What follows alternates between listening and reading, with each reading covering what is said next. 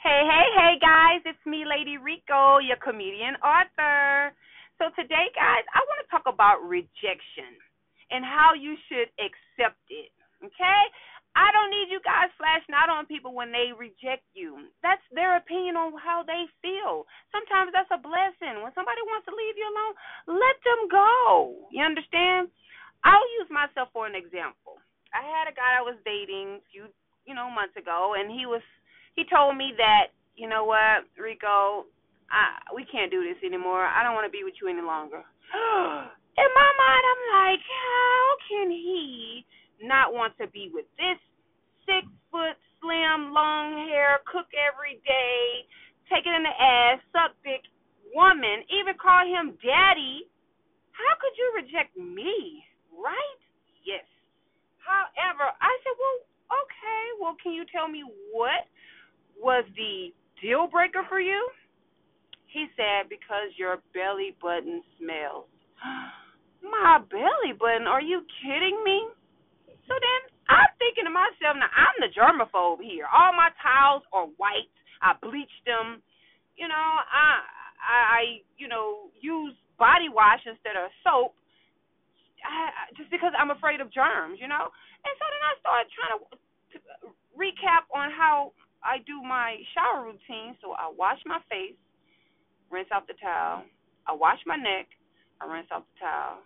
I wash my chest for breast sweat, rinse off the towel. I do clockwise circular motions on my stomach. Then I go wash the towel off, and then I do counterclockwise on my stomach. Then I start realizing I'm like, he's absolutely right. I keep going all around the navel area. What was I thinking all these years? I'm 44 years old, and I never paid attention. And I have an innie, so you definitely have to pay attention to it. So then I took off my shirt and start, looking down at my navel, and then I realized every time I bend down, my belly button closes. So therefore, I didn't even realize that it was open like that. I probably just thought the water was just running down it and cleaning itself, thinking it's a self-cleaning belly button.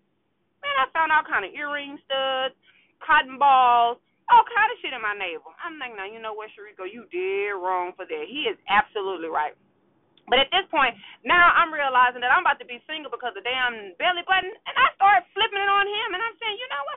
Well, let me ask you something. Does the pussy smell? He said, no, there's nothing wrong with it. I said, then what the hell is the problem? I'm trying to help you get the highway to heaven through the pussy, and you trying to get through the navel. And then I started saying, I realized, okay, well, since I realized that your penis is too damn small and keep falling out my pussy, I guess you're trying to size up my belly button then, huh? Is that what it is? No, that's not it. You know what? Yes, it is. Your nasty ass. And I guess next you're going to be trying to fuck me in my ass, right? Yeah, so the moral of the story is I flipped it on him just because I felt played and I felt rejected instead of me just accepting the fact that I had a smelly belly button.